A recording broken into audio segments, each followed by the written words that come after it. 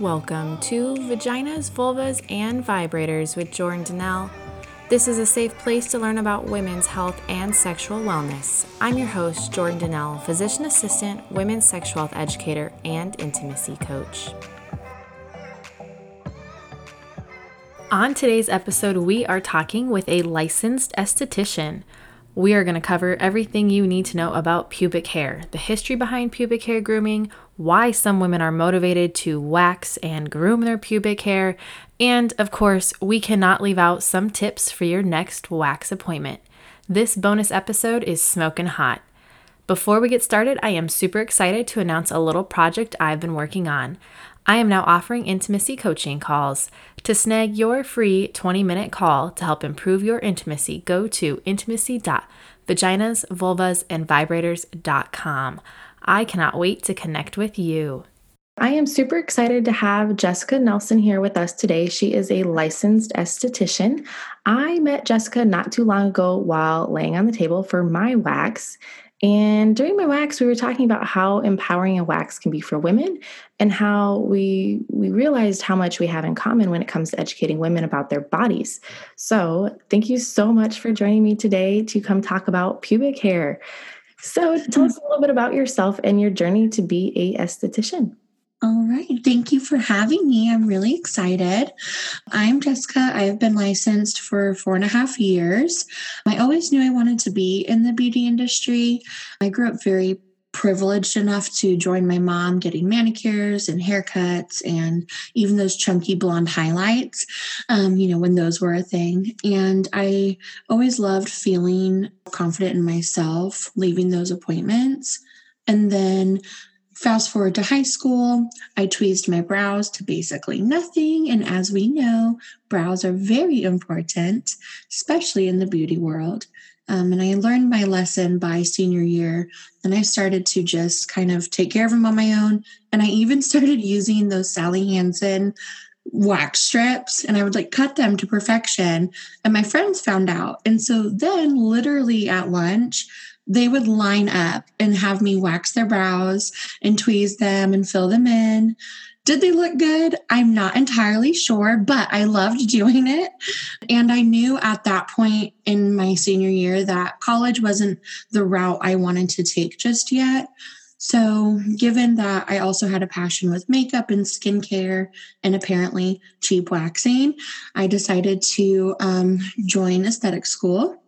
And I graduated, I got my license, and I started working for an amazing waxing franchise in California. Soon after that, I had to move away because my husband's in the military. That's how we ended up in Ohio. I was really upset because I had a great first experience, with my first career job. And I knew that's what I wanted to do when I moved here. It took a little bit of time to find the right fit, but I found WaxPot, and I have been there for 2.5 years now. Yes, I love WaxPot. I was really excited that you guys built a store right down the street from me pretty much. Yeah. So before we talk a little bit more about pubic hair, I want to talk a little bit about the purpose of pubic hair. And there is some benefits to having pubic hair. It does provide as a barrier, a protective barrier for our body, and protects the genitals from friction and potentially STDs or sexually transmitted infections or diseases. There is some value to pubic hair. There are some studies that show that pubic hair might trap pheromones, and pheromones are a natural sexual attractant that entices other people to us. There's not a lot of good studies on that, though, but that is one of the other possible purposes of pubic hair. Now, when it comes to development of pubic hair, tell us a little bit about the development of pubic hair. So my understanding would be that, as soon as we're born, we have vellus hair. And we have that all through growing up. But once you hit your puberty stage, or, late adolescent, early teenage years, your body is starting to develop androgen hormones. So those are technically more of the male hormones, such as testosterone. That hormone then turns and begins making the hair darker, more pigmented, and thicker And over time, it turns into a full terminal hair. Terminal hair, it's always going to grow back. So even though you might shave it, wax it, maybe laser hair it, it's always going to actually be there. And normally with females, you'll start seeing more terminal hair growth in the middle of your teens. And normally you're going to see it on your legs, underarms, and obviously pubic area. And that's normally all you'll see. However, when I was doing some research, I realized that actually 10% of women experience excess androgen hormones, which then results in more terminal hair growth. So you might just have thicker hair, or you might even see hair in other places that normally the male anatomy would, such as your chest, your back, your buttocks, even your upper lip or chin. Yeah. So in the medical world, we use Tanner staging to describe the development of pubic hair in adolescence. And just like Jessica was saying, everybody kind of starts with that vellus hair. That is stage 1 in the Tanner staging, in that pre-adolescent stage. And then stage 2 is going to be downy hair, which is a sparse, long, straight, maybe slightly curly pigmented hair. It's usually seen along the labia. And then the stage 3 is minimal terminal hair, which is that darker, coarser, curlier hair. Stage 4 is terminal hair that fills the entire triangle overlying the pubic area. And then stage 5 is that final adult stage where the terminal hair extends beyond the inguinal crease, kind of onto the thigh, and is more of an inverted triangle appearing shape. So Jessica did a great job of discussing the development, but in medical terms, those are some of the things that we are looking for at an adolescent to ensure that they're growing and developing properly. Now, you kind of focus more on the waxing side. So what is the history behind pubic hair waxing? I can't wait to hear this. I love this question. And fun fact, we actually do learn this in aesthetic school, which I don't know, it's just pretty cool to me. So even though our hair does absolutely serve a purpose, it has been removed in the name of all things beauty. It can actually be traced back, the hair removal, to ancient Rome and Egypt. But the modern era of hair removal was encouraged by Charles Darwin's book, Descent of a Man, in 1871. In that book of theories, he stated that humans with less body hair were more sexually attractive. By early 1900s, middle and upper class white American women associated smooth skin with, or as, the desirable femininity. The shaving of pubic hair became a trend in the 1940s when the introduction of bikini bottoms came about. And so clean shaven was the ideal look all the way to the 60s and 70s when we had a brief moment of all natural beauty. And then that pretty much ended in the 80s when Brazilian waxing hit mainstream media. The first salon that offered a complete removal via waxing opened in America in 1987. Since then, it has skyrocketed. It's never turned back. And now we even have services called vajacials, where after a wax, or sometimes before, they will steam it to loosen up the hair follicles and get a better hair removal. And then afterwards, they'll put on a soothing mask on top of the vagina. So it has come a very long way, but it can actually be dated back thousands and thousands of years. That is so interesting. And I've heard of vagina facials, but I'm not really overly familiar with them at this point. I know I always wondered, what is the difference between a bikini and a Brazilian? Can you tell us a little bit more about that? Yes, that is such a great question. That's one I get every day. So your basic bikini line wax. Now, keep in mind, every waxing salon or esthetician is going to be a little bit different. But at WaxPot, our definition of a bikini wax is basically the hair right outside the line. So the hair that you're talking about onto the inner thigh, we remove that about 4 fingers width, and then basically just 1 finger off of the top. So it's your basic cleanup around a normal underwear size. Now, if you're wearing a tighter bikini, you're probably still going to see hair. That's where the Brazilian can come in. The Brazilian is full frontal labia and backside. Sometimes women do like to keep a strip on top, and that is totally fine. But so long as we're removing hair from the labia and or the backside, we consider it a Brazilian. Some places don't consider it a Brazilian unless you're doing the behind in between the cheeks. However, we consider it with the full labia and backside. Now, if someone is a little scared or not interested in removing all of that, but they want more than what the bikini line would offer, we actually have a middle service, which is the bikini full. The bikini full takes as little or as much off of the top as you want, but it does not include the labia or the backside. So if you wanted a strip on top or a triangle, we could still do that. It would just be further inward, or you could actually take it all the way down to that pelvic bone right before the labia. Oh, that's so interesting. I had no idea that that one even existed either. Now, when I was preparing for this podcast, I came across a 2010 study in the Journal of Sexual Medicine that showed it was more common than not for women to have at least some pubic hair, and that total pubic hair removal was associated with more positive genital self-image. What is the most common type of hair removal pattern you see? I think that it has changed so much in such a short period of time, because even though that was only 10 years ago, what I'm seeing now is a huge mix of both. I feel like it's very personal preference, and there's really not even an age specific that is like, oh, I want my hair left behind, or oh, I don't.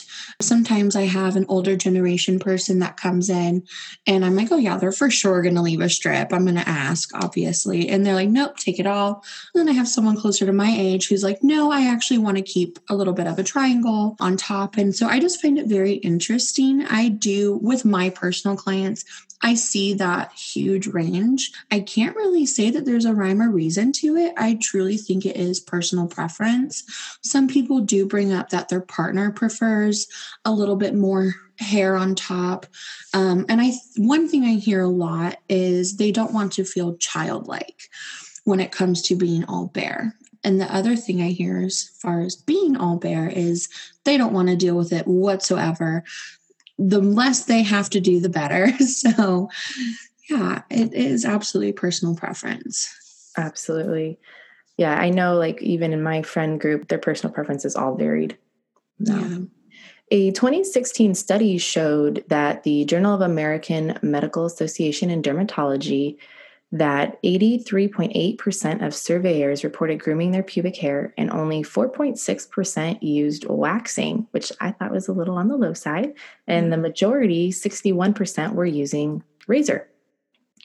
And this article also said that 59% were motivated to groom their pubic hair for personal hygiene, and 55.6% groomed for sexual encounters. It also said that 21.1% groomed their hair because their partner preferred it. Would you say that you see the majority of women coming in to wax for themselves or their partner? Yes. So, one thing I try to stand by is getting waxed for yourself. It's easy and normal to want to meet your partner's expectations on what goes on down there, but ultimately it should be your own decision. Getting waxed is a very empowering thing. Many people leave and feel like they can conquer the entire world after. It's also a very vulnerable experience. So, it's important to be confident in your decision because it allows you to be more comfortable during the service. And I feel like I do get a good mix. My regular clients now do it for themselves, whether they have a sexual partner at the time or not. I do get a lot of first timers who are like, oh yeah, my partner wanted me to try this out. He wants me to leave this or that. So I do see a lot of, oh, my partner wants this. And so I try to gear my conversation in the room about, okay, so what do you want? And how is this going to make you feel? We don't have to go through the whole thing if you're not comfortable, if they're, experiencing more pain or more reaction. So I really do try to focus the conversation on empowering them and letting them know that this is a choice that they should be making for themselves. Absolutely. Yeah. And I understand that partners may have like a preference, but at the end Oh, of the yeah. day, it is our body. Yep. And we should be determining what we want to do with our body ourselves. I also know a lot of people who do it for personal hygiene and they're not Mhm. intimate at all. It's just they don't want to deal with it. Yes, they And feel cleaner. Yep, totally exactly. the And same. pubic hair has like a natural odor. And for some people, they just don't enjoy that natural odor. And so cleaning it all up is easier. Yep, 100% agree. Now, when it comes to the wax experience, what can a woman expect when she walks in to see you? She can expect to feel a little nervous. That's very normal. But my goal as a wax specialist is to make them as comfortable as possible. The more relaxed they are, the easier it is for the hair to be removed. And so when you walk through my doors, I'm going to walk you through every step of the way on what I'm using, my cleanser and my oil. I'm going to be educating you on your hair growth patterns and what to expect within the next few treatments, because it does take 2 to 3 waxes for the hairs to all get on the same growth pattern. So I just educate them on how it's normal to see some hair, but just keep up with it because it's totally worth it. We also go over aftercare instructions to make sure that they get the best results afterwards and how to address any possible reactions or irritation, things like that. Once they're finished, I'm getting them rebooked, and that's for about 4 weeks out. At that point, they are completely hooked on it, and I see them every 4 weeks. And yeah, I mean, it gets easier with every visit. So I always encourage them during that as well. That is true. I've heard that when you wax, the hair grows back thinner and finer the more you do it. Is that true?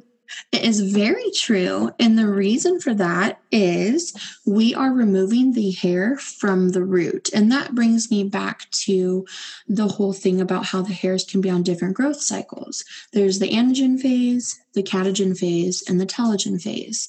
And so when you're shaving, you are creating a blunt edge. You're not getting the hair from the root, you're just cutting the surface of it.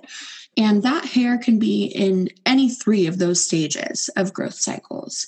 And so once the hair is long enough, it has to be about 1/4 of an inch to get waxed. So normally we say to put those razors down for 2 weeks. That hair can be in any of those cycles. If it is in the catagen or the telogen phase, then we are not able to get the root of the follicle. We're not getting that bulb. It's already detached. So that's why it takes about 3 treatments for them to all be on the same pattern. But once we get to that point and we are removing that hair in the anagen phase, which does last about 4 weeks, that's why we recommend 4 to 6 weeks to get waxed. But once we get those hairs in the anagen phase, we're